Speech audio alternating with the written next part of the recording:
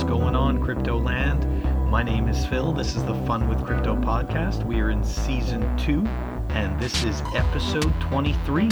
I've got another great interview tonight with none other than Matt Odell. When I started looking for quality podcasts about Bitcoin to listen to, obviously it's kind of difficult to sort through the noise. And one podcast that really stood out to me was Tales from the Crypt with Marty Bent and Matt Odell, and that's where I got introduced to to him and his work. And I love the way that he understands Bitcoin at the technical level, but he can explain it very simply, and I think that that's very important. Anyways, without further ado, here is my interview with Matt Odell. Thank you very much for joining us tonight on the Fun with Crypto podcast. I've got Matt Odell, who's taken some time out of his extremely busy schedule to be with me and our listeners tonight. I just want to welcome him and tell everybody that obviously he's a big reason why I'm into Bitcoin. I absolutely love the material on Tales from the Crypt and the Rabbit Hole recap. I love the way that you talk about things. I find that it's fantastic the way that you simplify everything. So thank you very much for joining us. Thank you. Very happy to be here. Really glad to hear that. That's why we do what we do. Cool. So Matt, obviously I want to get right into it. Yeah, I'm sure people have heard it before, but I've got some listeners who possibly haven't, and I'd love to know, how did you get into Bitcoin? Why? How and why? Yeah, I mean, I think that I always had like a question of the man type of attitude, I guess, to life. And so around like 2012, I was first introduced to Bitcoin from someone who was using it for Silk Road. And I pretty much dismissed it. I was like, well, that's, cool, but they'll probably shut it down. And then later in 2012, I had a developer friend tell me about it. So the complete opposite side of the spectrum. He's straight edge, and just loved it from a technology point of view. And it did these two things for me, which was kind of my philosophy on life and technology, because I was always a bit of a nerd. So I started looking at it then, but I was still it'll probably fail. And then I jumped in the craziness of the first run in 2013. And then I kind of got my ass handed to me a little bit in that second run, which was the one that went up to 1,200.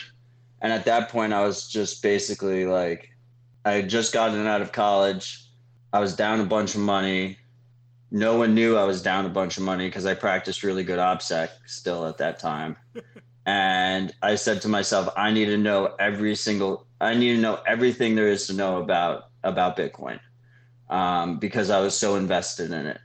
And as I was along that journey, I ended up basically being, I'm sure a lot of your listeners know this feeling, but I basically ended up being the Bitcoin guy for my friends and family. And I was actually while I was trying to learn, I was pretty good at explaining the things I was trying to learn at the same time. And I started a website at first. It was called coinprices.io. We launched at the same time as CoinMarketCap, and they just it was the idea was a curated Twitter feed. I had a weekly newsletter that helped me learn a lot through Coin Prices. So then I closed down Coin Prices and I migrated over to Twitter because I didn't actually need a website. I just needed a platform to talk about ideas with people. And Twitter was really blossoming at that time. Before that, it was more like Reddit IRC, Bitcoin Talk. And then I found Marty, and I did my first podcast ever was with Marty, because for OPSEC reasons, I just never really wanted to talk on air. And he seduced the hell out of me. And it's actually a really great format. I love the format. I was listen to tons and tons of podcasts, really like the format. So it just turned out to be a natural fit. And then the rest is just history. I'm glad he seduced you. So yeah, me too. He tried really hard. He kept poking. I'm sorry. Could you repeat that? You cut out. I said he tried really hard. You know, he just kept DMing me, and he finally got me. Well, I'm glad that he did, because it helps out. It helps out a lot of people, and especially for for people like me who, yes, we're technical, but we don't really get it necessarily 100%. And I think it's a fantastic way that you're able to to marry the two and make it easy to understand. So Yeah, I mean, I'm basically just trying to figure it all out myself. So I'm just taking everyone else along on the ride with me. That's basically the plan of action. cool. And that's definitely something I respect. I think I think it's important. Even though I know you're like big into OPSEC, it's still, I think it's great transparency in that sense, because a lot of people feel confused, and a lot of people are afraid to go and ask these questions, and when they can come and listen to you guys, they can get those questions answered, and they don't have to feel that way. So I think that's really important. I really destroyed my OPSEC in the bear market of the 2015 bear market. And once that happened, and then we had the scaling debate, I quickly realized that there wasn't very many in the space. Most people had an agenda, something to sell you. So I kind of took it upon myself, and a lot of other people did too, which is what's amazing about the Bitcoin community, to try and provide an outlet that wasn't necessarily had a direct financial incentive. They weren't trying to bags or anything. I own Bitcoin. Everyone knows I own Bitcoin. So that's my bias. I'm a fucking Bitcoiner. But besides that, I'm not peddling ICOs on the side and doing all this shady shit and buying followers and running contests and having horrible ads on my news website. That it just got so corrupted. And I think that a lot of people reach a lot of privacy, and obviously I actually don't have the best OPSEC. If everyone knows my name, that's not great. But it's important that we have certain people that are visible actors, that are,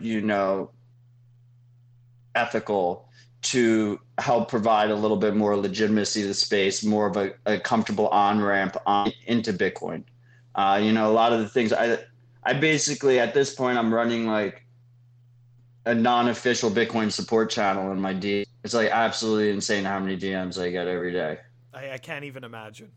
And I'd actually like to go back to something that you said in your rabbit hole story, when when you said that you were down a bunch of money and that you absolutely had to go and learn everything. That is actually exactly what happened in my case. But I don't think you were buying shitcoins. I was.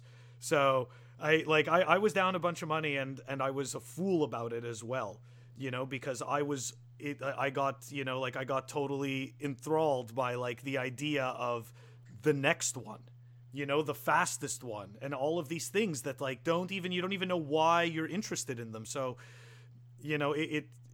it forces you, if you're true to yourself and you're actually paying attention to the space, and you decide, to be honest, you're going to stop and be like, okay, I need to reassess this situation. And that's actually the time I started listening to you guys. So I don't think it's anything to be ashamed of. I think that is the on-ramp for the majority in the space. Buying the top, usually you come in harder around the top and you buy all the way down. You get, you're oh, I'm gonna just dollar cost average in. You go down that way. And then also dabbling in shitcoins. I think the shit, a lot of people on the Bitcoin side, it's extremely frustrating because we have altcoin salesmen making false claims, leading noobs down the wrong road, which is another reason why you shouldn't be ashamed, because they just straight up lie to you in a lot of ways. But at the same time, it is a massive on-ramp into Bitcoin, because they come for the get rich quick scheme, and then they start getting wrecked over and over again until they realize they're like touching the stove. Then they realize, what it's all about, where the true value lies. And hopefully they just didn't lose that much money up until that process. Yeah, I think, and I obviously agree, but I also think that it has to do with the type of personality, right? I'm sure you saw it as well. Some people come in for the get rich quick, get totally wrecked, and then just walk away completely. And those people never become Bitcoiners. They never become shitcoiners again. It's like they just walk away. I think those people will be Bitcoiners next cycle. I agree. I'd like to see that too. And actually, of the few people I know that have done this, I know that the only thing that they care about is Bitcoin. If they're actually looking at anything, they're like, I just want to know what Bitcoin's doing. So, like, I think there's a lot of people who got wrecked last cycle that will come back in at 14, 16K. Like that's when they'll come back. That's what we've seen in past cycles. Yep. I wasn't there, just so you know. I wasn't there for 2013. I came in at the beginning of 2017, and not for anything market related. It was for a use case, that wanted to get something that couldn't be purchased any other way. So I ended up getting myself some Bitcoin, and I learned about it, and I fell in love with the technology. But that's that's exactly the point. Like, you come in, and I started with that, and then I found shit coins. So, but it's like it's not just shit coins, right? Like, you have leverage trading. It's yes. I think it's just a natural human inclination to like come in and especially people who tend to gravitate towards Bitcoin and cryptocurrencies in general tend to be higher risk people that have a higher risk appetite. They really want to get rich quick, and they want an easy way out. So it's just a natural human desire to do all that, which leads you to leverage trading and leads you to dabbling, especially in like the shittiest of shit coins, like just the worst of that like high return chance. And that's one of the reasons why I've been trying dollar cost averaging sexy again with Stacking Sats, is because it's like crazy. I mean, the stat that I tweeted out last week, I think was the first time in a little bit where at any point, if you had just started dollar cost averaging weekly at any point in the history of Bitcoin, you'd be up. Yes. It didn't matter when you started. And I was preaching that during the 2017 run, and like no one wanted to hear about it because honestly, dollar cost averaging sounds boring as fuck. But Stacking Sats, badass. You found the narrative, my friend, and it's totally killer. And as you know, we all use it many, many times, and it just appears thousands of times over and over again, and it's so great, and I totally love it.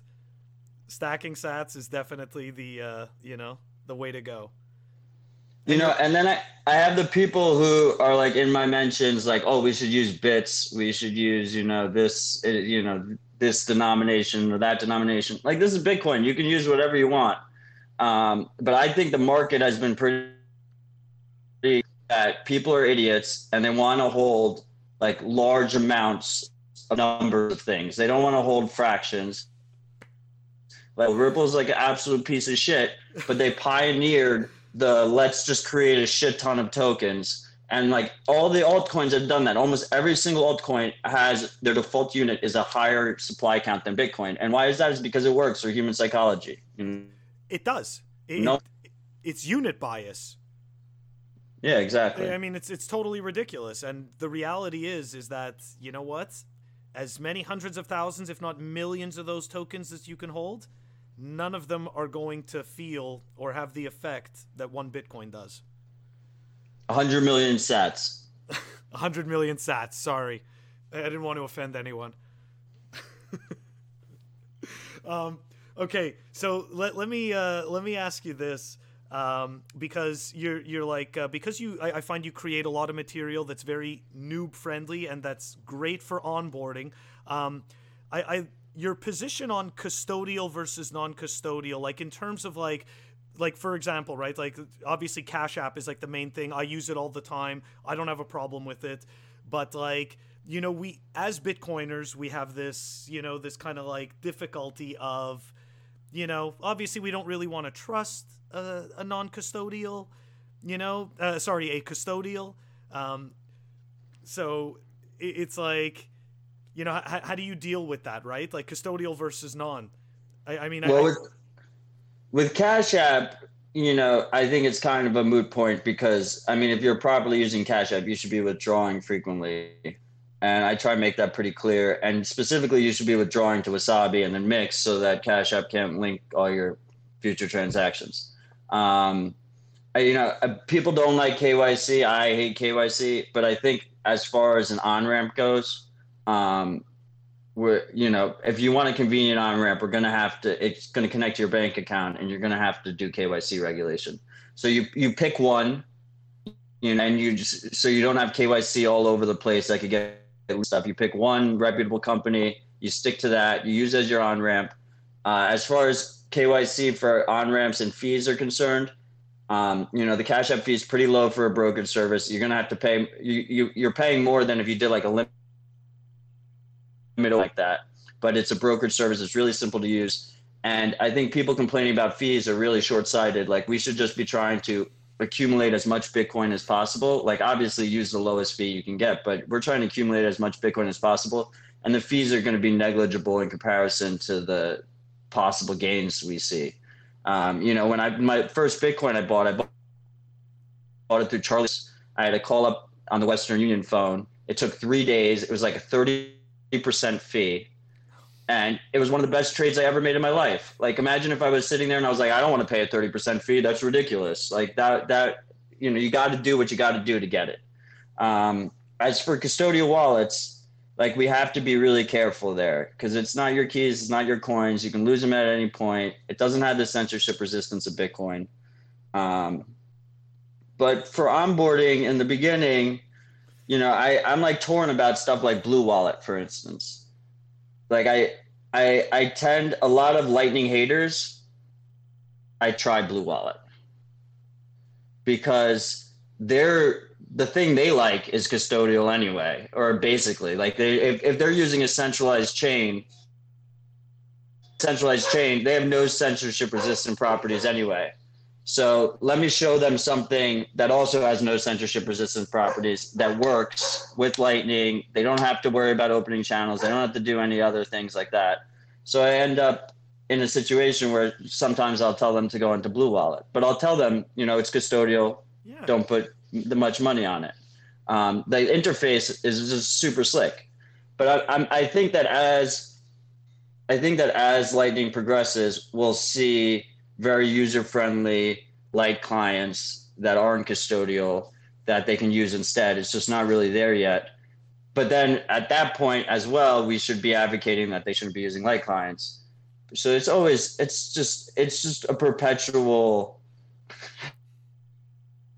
I think it's for the next 5 years, it's going to be a perpetual education game, people are going to, and they're going to, like a custodial wallet will get regulated or hacked or exit scammed. We'll remind everyone, not your keys, not your coins. And it's going to be a constant battle in that regard, I think. So I think you bring up a good point about the education. And to your point about Blue Wallet, so I had no idea that they were custodial. And then obviously I ended up learning about it because I was suggesting them to people. And not that I have any problem with it, but to your point, it's important for people to know the difference.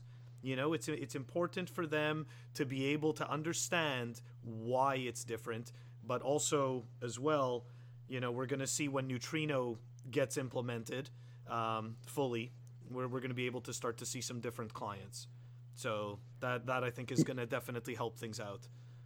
Yeah. So with Blue Wallet, I think it's custodial, but the Lightning portion defaults to custodial. And if supposedly there's a way to use the Lightning custodial, but I've never tried. I wouldn't use Blue Wallet if I was going to use a non-custodial option. I'd use like Zap or something. or like Async. Async has got a dope Android app. But with the Neutrino, we're going to have our own issue, which is it seems like the plan here is new user onboards onto Lightning, boots up their Neutrino powered Lightning client, and then the wallet basically connects you to one node or two nodes for liquidity. And then the channel, and then you just, so you basically open one channel, you make it a private channel maybe to like a routing node. Hopefully you're running the whole thing through Tor, and then you just instantly balance channel so you have liquidity on both sides. So the issue there is I think a lot of user-friendly wallets are going to couple that channel opening process, and it's going to go to their routing node. So then you have like this quasi-custodial situation where it's not custodial, but there is a trust involved in that you get like these kind of like you get like more hubby kind of system, right? Where you're like trusted nodes them to, it's not really a trusted node as much as because of Neutrino, you're pulling with block filters, you're not pulling it directly from that node. But the actual, in terms of Lightning, you're trusting that they stay online, and you're trusting that they don't try and do a malicious close on you while you're offline. So there's steps there that are going to have to be. It's Neutrino isn't a silver bullet. I think that the best thing we could have is like the node at home, like a node in a box that all your devices connect to. And you don't even need your own, like a head of the household, friends and family and stuff can run it, and everyone can connect back. Even if you just use a light client and open a channel with it, you don't even have to have any kind of explicit trusted node type of situation. I totally agree about the node at home thing. I run 4 Raspberry Blitzes at this point and 1 Casa node. And I definitely want to see more wallets come with a nice, slick, user experience for getting connected to your home node, regardless of the tech that's at home, kind of thing. And I know there's different implementations like, LND, Eclair, and whatnot, and C. But I still think that to the end user, to get that next level of onboarding, the user doesn't care what type of implementation of Lightning they're using, right?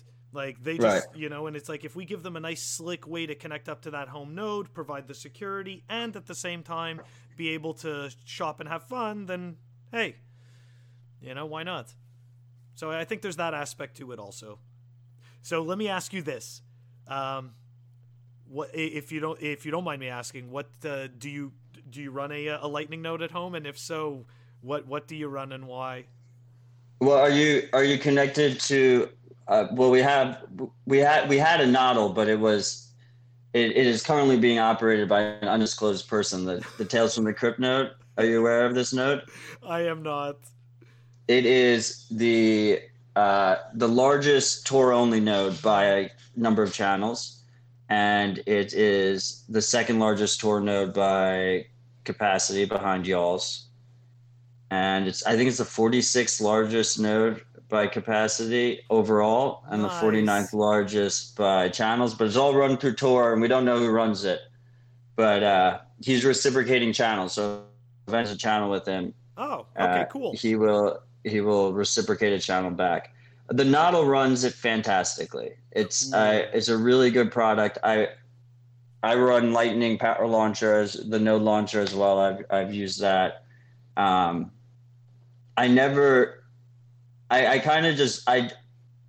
Most of my attention has been on the Nodl.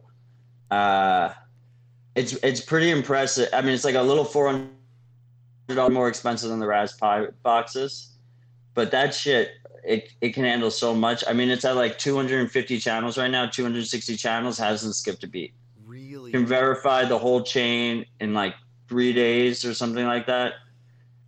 2 days if you already have it downloaded. It's pretty crazy.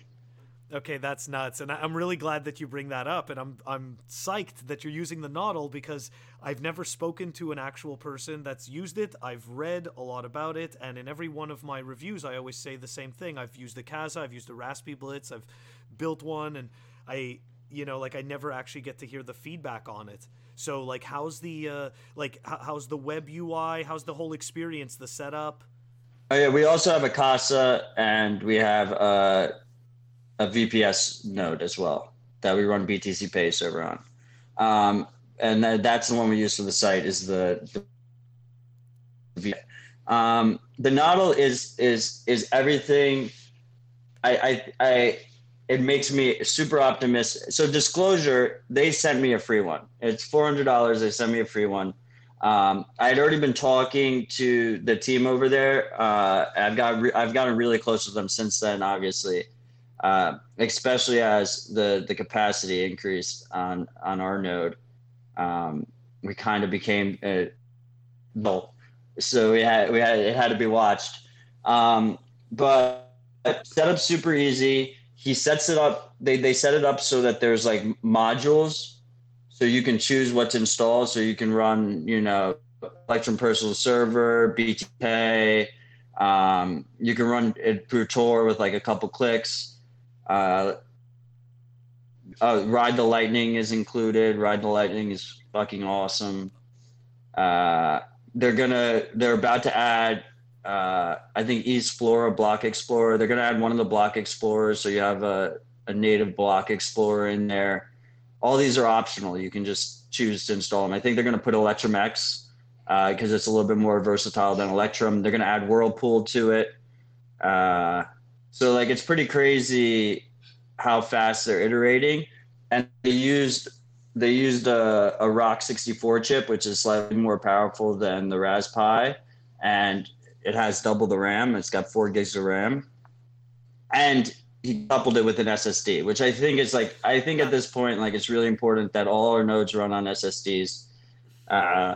You're just delaying the inevitable. If you don't use one now, you're just going to end up upgrading it. So if you don't have an SSD, that's fine, but just understand that you'll probably want to run it. Love it. No SSD on that one. and I can attest. Now, I can say that I've done the testing, and it's so true. I definitely plan on ponying up and getting a Noddle, because I want to have like one of each and play with them. And I was fortunate enough to speak in the you had mentioned the Lightning Roundtable. I got to speak to Staticus 3000, who was explaining about a new box they're working on, Bitbox. I don't know if you got to that point yet in it, yeah. But that thing sounds sick. But yeah, theirs is a ROC 2, I'm pretty sure. Yeah, it's it's really, really cool. And to your point, without an SSD, it totally drags. Like, you're looking at like 6 days, like 5 days for sure, of just download and verification time. Whereas, well, not really download, but more verification. Whereas with an SSD, like I've been telling people, it's like less than like 48 hours or less, and you're up and running. Yeah, it's great. The SSD is a big difference. And also, they just added the static channel backup support, and the way they did it, I really loved. They did you pay, and then they encrypt the static channel back, and you plug your drive, and they just encrypt it to a thumb drive for you automatically every time you create a new channel. Oh, sick. Yeah, so it's really there's a really convenient way of implementing it. I like it. I know Kaza's coming out with their commercial grade node, I think it is, like the like an industrial grade node. So I'm excited to see that. I know that OpenOMS is working on the Atomic Pi, so that's going to be a much beefier. Like, it's going to have the Intel Atom processor, so that thing's going to be a beast. So there's some cool stuff coming. I'm definitely excited. Like, to go back to your earlier point, like how the Noddle makes you excited for the future. It's the same thing. Like, when I saw like Kaza come out with the Kaza node, and it's just because I didn't know about the Noddle, but any one of those, just call them utility nodes. When I saw that happen, like, I knew. I'm like, okay, this is like, we're taking that next step, Yeah, I mean, I'm also a sucker for the hardware. Like, if you want, people say like Bitcoiners spend their Bitcoin. Like, you want to get me to spend Bitcoin, you just make me some sexy hardware. Me too. Whether that's nodes, whether that's wallets, like I will just always, um, yeah, yeah, exactly. Like I bought a couple cold cards Okay. the other day, and it was right before the price went up, and the price like skyrocketed right afterwards. I was like, of course, it's because it's spent. Okay, so I was gonna go get my cold card. I got one too, and I'm like totally in love with this thing. I think Do you it's have a clicky button one? yes. Here, hold on. He's back. Or maybe not. I'm back. He's unwrapping his cold card. Yes, I'm unwrapping the cold card. I've taken it out of its fancy plastic bag. I love it. Is it I love not? that you're. Okay, Yeah. so let me ask you this. I actually wrote back to them. It's NVK that does this, right? Yeah, Rodolfo. Okay, Rodolfo does this. So I actually want to have one of these things in mint condition to just keep forever in mint. Is that kind of weird? So you're gonna get another and just keep it mint? Yes, never take it out of the packaging. Yeah, I mean, I guess it's the coolest thing. It's just like that. I love the dice. I love like all the hardware that they make at who does it? Who makes the what's it called? The wooden engravings. Is it Crypto Graffiti? I to your point though, it's just going back to your point about spending Bitcoin. Like, make cool shit, and I will waste Bitcoin. It's plain and that's simple. pretty much it. So I had the V1 cold cards, and those old buttons fucking sucked. They were horrible. So the clicky buttons are a really, really big upgrade. I got unreasonably excited when I started clicking those buttons for the first time. They're sick. It's so good. Okay, so I wanted to also ask you about, because there's been this like a whole bunch of like Twitter rants going on about was it Laszlo's first commercial use of BTC, right? He spent 10,000 Bitcoins to get 2 pizzas. Yeah, they weren't even real pizzas. They were Papa John's. Exactly. So it's a total plastic, plastic and sugar. But, okay, so putting aside the fact that any one of us would like to have 10,000 Bitcoin right now, just to have them, like, philosophically, I believe it had to be done. Whether it was pizza, whether it was toilet paper rolls, whether it was a frickin' paperclip, I felt that it had to be done in order to take like that next step. What are your thoughts? Yeah. Like, whether or not you agree or disagree, like, what are your thoughts on this? Like, philosophically, like, did something like that have to occur? First of all, Laszlo created the first OSX client for Bitcoin, first Mac client for Bitcoin. He also was the first GPU miner. So this motherfucker's an OG. He did like kind of. He looks very humble in all the videos. My guess is he has a really good OPSEC. That's the vision. That's the story, I believe. I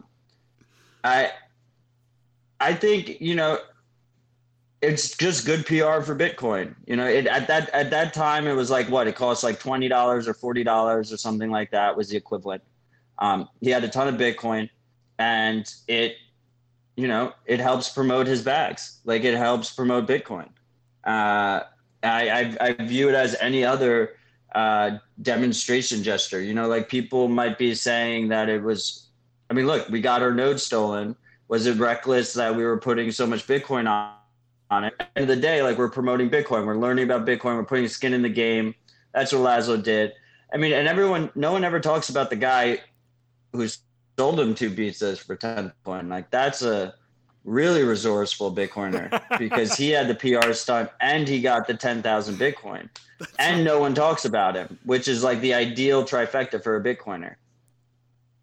Holy crap, he's the unicorn. Yeah, exactly. No one ever talks about him. He's super happy. He's got his 10,000 Bitcoin. He probably has a lot more than that. Oh my God. Well, I hope he does. I hope he at least has the 10K in Bitcoin, at the very least. Who knows? Maybe he threw it out. Maybe he thought it was a scam. Oh my God. You just blew my mind. I never thought of him. No one ever thinks of the other guy. What the fuck? It's true. But why not? Why don't we think of him? You know, like what is Everyone, what makes him so forgetful? He just got 10K Bitcoin for 2 freaking pizzas. it's not that. No one wants to. No one really likes to talk about. They want to feel better about themselves by demeaning Laszlo and you know saying like, oh, he's such an idiot. Like I would have done it differently. Like motherfucker, you didn't even know about Bitcoin or buy any. You know, like so what? Like what could you even say about that? And it's just in people's heads. They that's a bigger story. $800 million or whatever they said the equivalent was. For 2 pizzas. That's like a headline. That's a clickbait headline. It's true. It really is. And it's totally useless. Okay. So just switching topics off of Laszlo and I believe the move that had to be done, whether it was for, proving his bags, which we do with Lightning Network, like showing everyone how it works. This comment isn't really having anything to do with Peter or anything like that, but it has to do with the actual comment itself about the tweet about too many Bitcoins. And it kind of brings up the perceived, and I say perceived like with quotations, air quotes, because it's like this perceived confusion, right, about Bitcoin, which I don't believe exists. Like even when I first got in, I knew that there was Bitcoin and that's it. Like I had never thought that there was like a separate one, a different one, There's only one, so just like to help dispel some of that confusion. But you got in pre-Bitcoin Cash. I did get in pre-Bitcoin like Cash. Just like 6 months before or something like that. Yes, but when I got in, Ethereum already existed, and so did Litecoin. All I know is so that there could have been confusion. I think there is confusion, but but we're all learning this on the fly. Like we never had a contentious fork until 2017.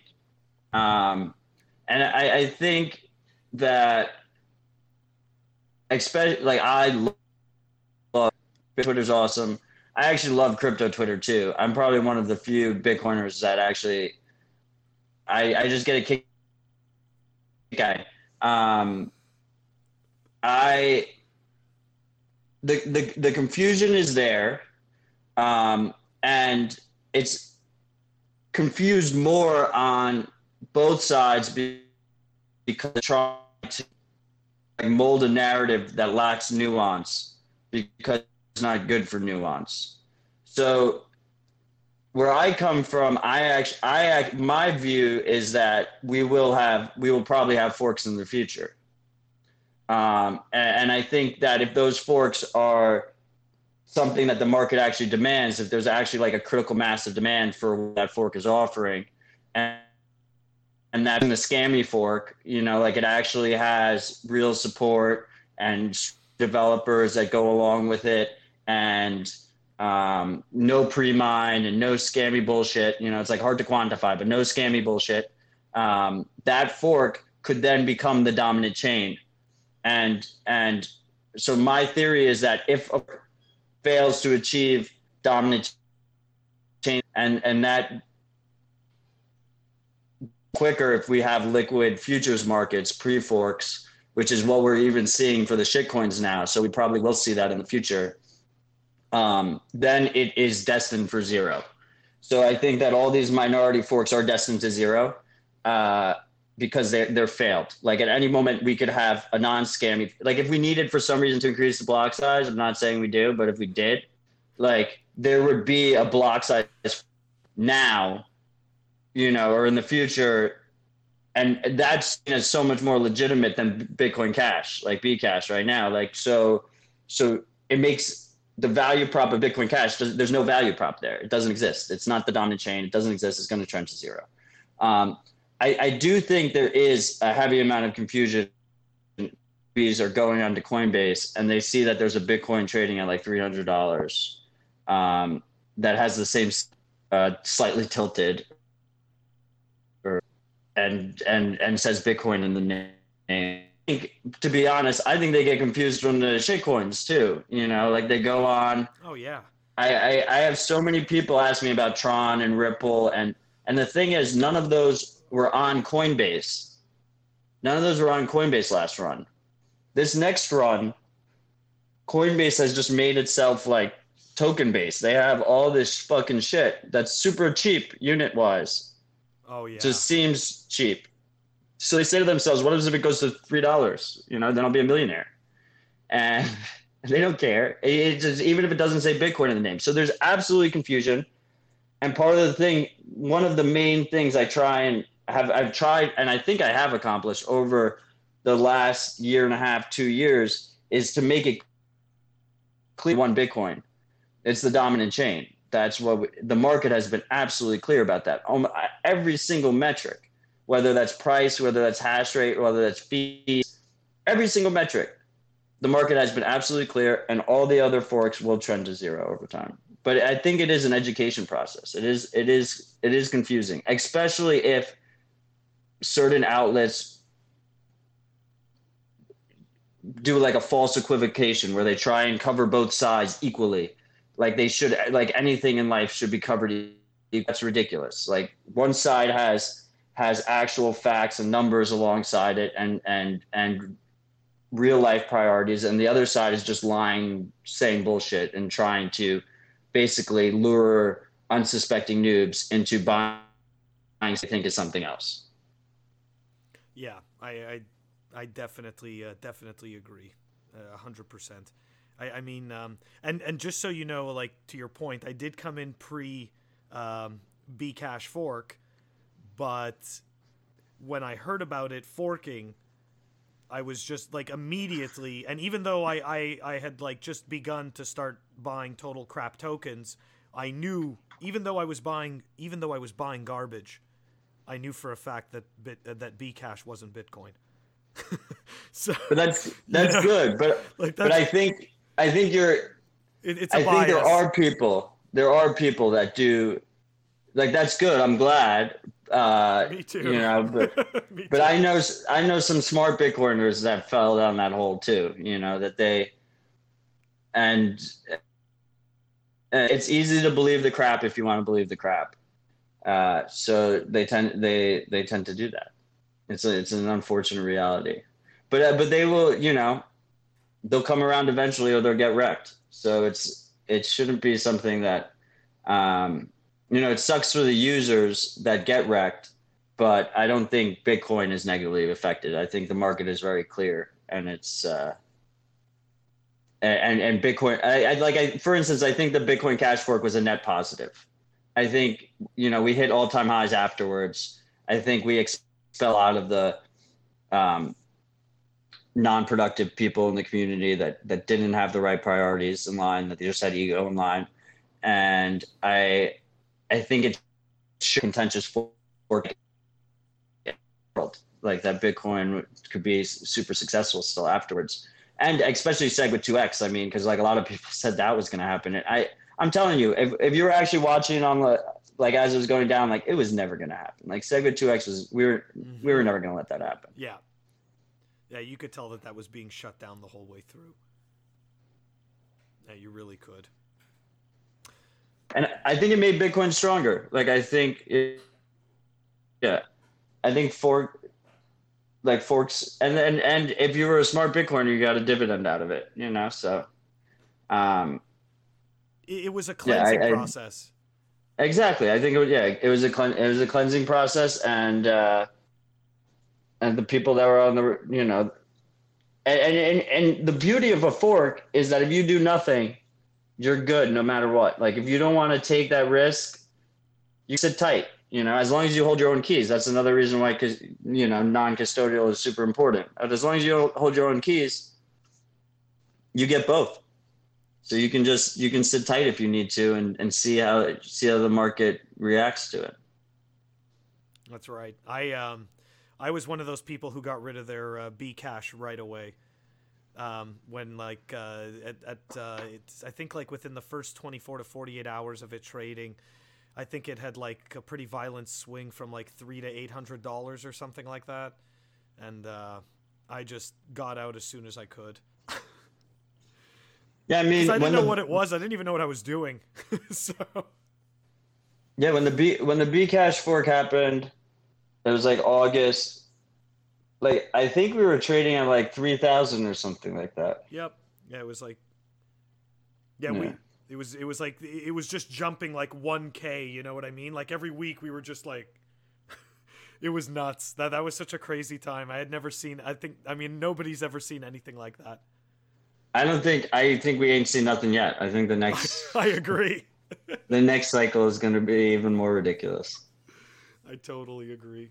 So okay, is there any imparting words of wisdom from Matt Odell before we close out?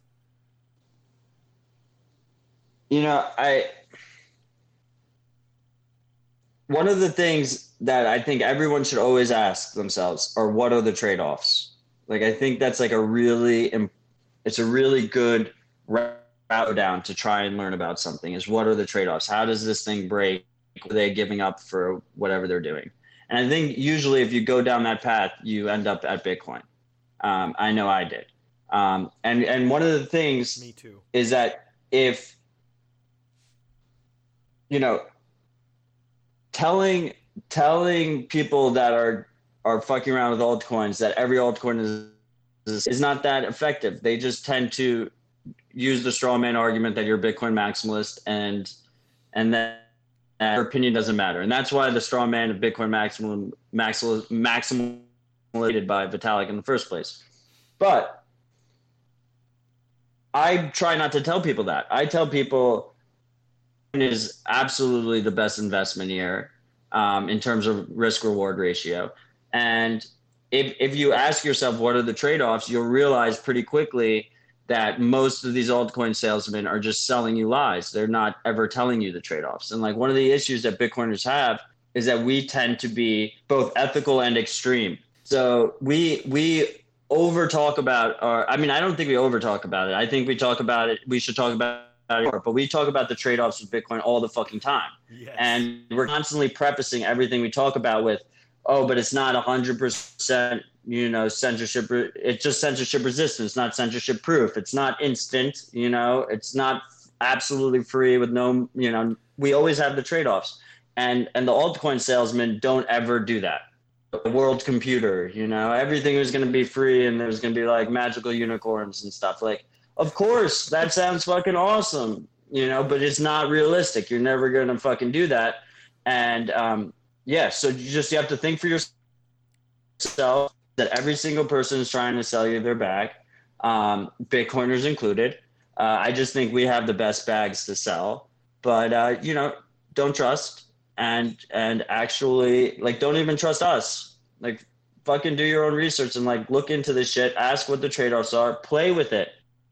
The best way to learn is to play with it. Run your own Lightning node. Run shitcoin nodes if you want, but don't convince yourself that you're dabbling, like you're actually learning about shitcoins if you're never removing them from Binance. Like then you're just moving like the integers around on Binance. Run your own fucking shitcoin node, pull your shitcoin out to the node, see how horrible it is, see all the trade-offs, and we learned that Bitcoin is what you should. There's just so much shit is going on in Bitcoin. How can you? There's not enough time to focus on everything else. You have to focus on what's important. We're changing everything here, and ignore the noise. Very wise words. Thank you so much. I really appreciate your time. And again, I love what you do for Bitcoin. And like you said, don't trust us. Do your own research. Exactly. Thank you so much for having me. If you want to find me, you can find me on Twitter at Matt Odell, at Matt_Odell. I'm going to be putting that. We have the pod. I'm going to be putting that in the show notes. I'm going to put a link to your podcast in the show notes. And didn't you, before we sign off, didn't you start another site with like final countdown? It's finalmessage.io. Yes. So I'm going to put a link. It's a dead man's switch. I'm going to put a link to that in the show notes as well. Before we sign off, do you want to explain about it just quickly? recipient of choice. So you can put anything you want in the encrypted email. It works particularly well for one of and multi-sig key. You know, if you want to send multi-sig keys to someone if you die or something like that. Super simple. Does that make sense? I'm sorry, if you could just, you cut out right at the end. If you could just repeat it just really quick. That's unfortunate. Sorry. So it's a dead man switch, which was made popular by Edward Snowden, but it's been around forever. Usually people run it through their own servers, but super simple. You pay with Bitcoin, you can pay with Lightning or whatnot, and Lightning or on-chain, and it sends an encrypted email to your recipient of choice if you stop responding. And the best use for that is a multi-sig key, I would say, because then even if it gets compromised somehow, we still can't get your funds. No one can get your funds. Yeah, so just a super simple tool that I needed. So I figured some other people might need, and it's privacy fence, and you just pay us a subscription fee with Bitcoin. And that's that. It's very, very cool. I'm going to put a link to that in the show notes as well. Thank you very much again for joining us. Cheers, dude. Cheers. Stay humble, stack sats. Yes, sir. I hope everybody enjoyed my conversation with Matt Odell. I had a really great time. Matt is one of the funniest, and I find one of the most interesting people in Bitcoin. He can totally just take something extremely technical and break it down to something so simple, and it's really remarkable. And I'm so glad that we have him in Bitcoin, and that, you know, he's out there spreading the good word about stacking sats. So his information is going to be in the show notes. If anybody wants to reach me, I'm at CoinIcarus on Twitter and Telegram. I'm also funwithcrypto at protonmail.com if you want to reach me by email. Thank you very much for listening, and catch you all next time.